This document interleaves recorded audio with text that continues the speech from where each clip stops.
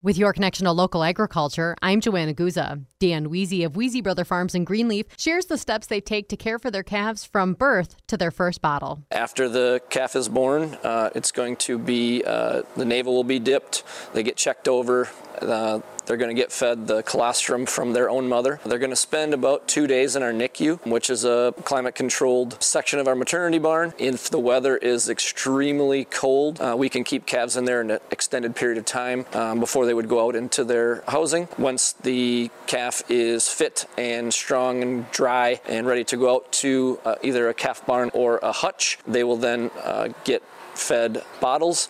We feed a little bit differently. We feed bottles for 14 days to our calves. We do that because of the natural action of the saliva, and then they'll transition to pails after that and switch into 3 quarts per feeding. Dan, can you share some sanitation and biosecurity efforts that you have specifically for your calves? New products that evolve all the time. Now we're able to use some sanitizers in buckets. It does cut down on a little bit of labor. We still wash tremendous amounts of buckets, but we are able to now take our water buckets and put a little bit of a peroxide-based sanitizer solution in there and feed water. That keeps the calves much more healthy.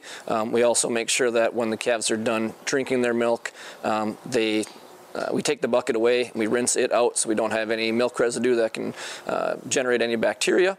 And we feed quite a bit of grain. We put actually a little bit of ground grass hay in our calf starter grain, which is something kind of unique to us.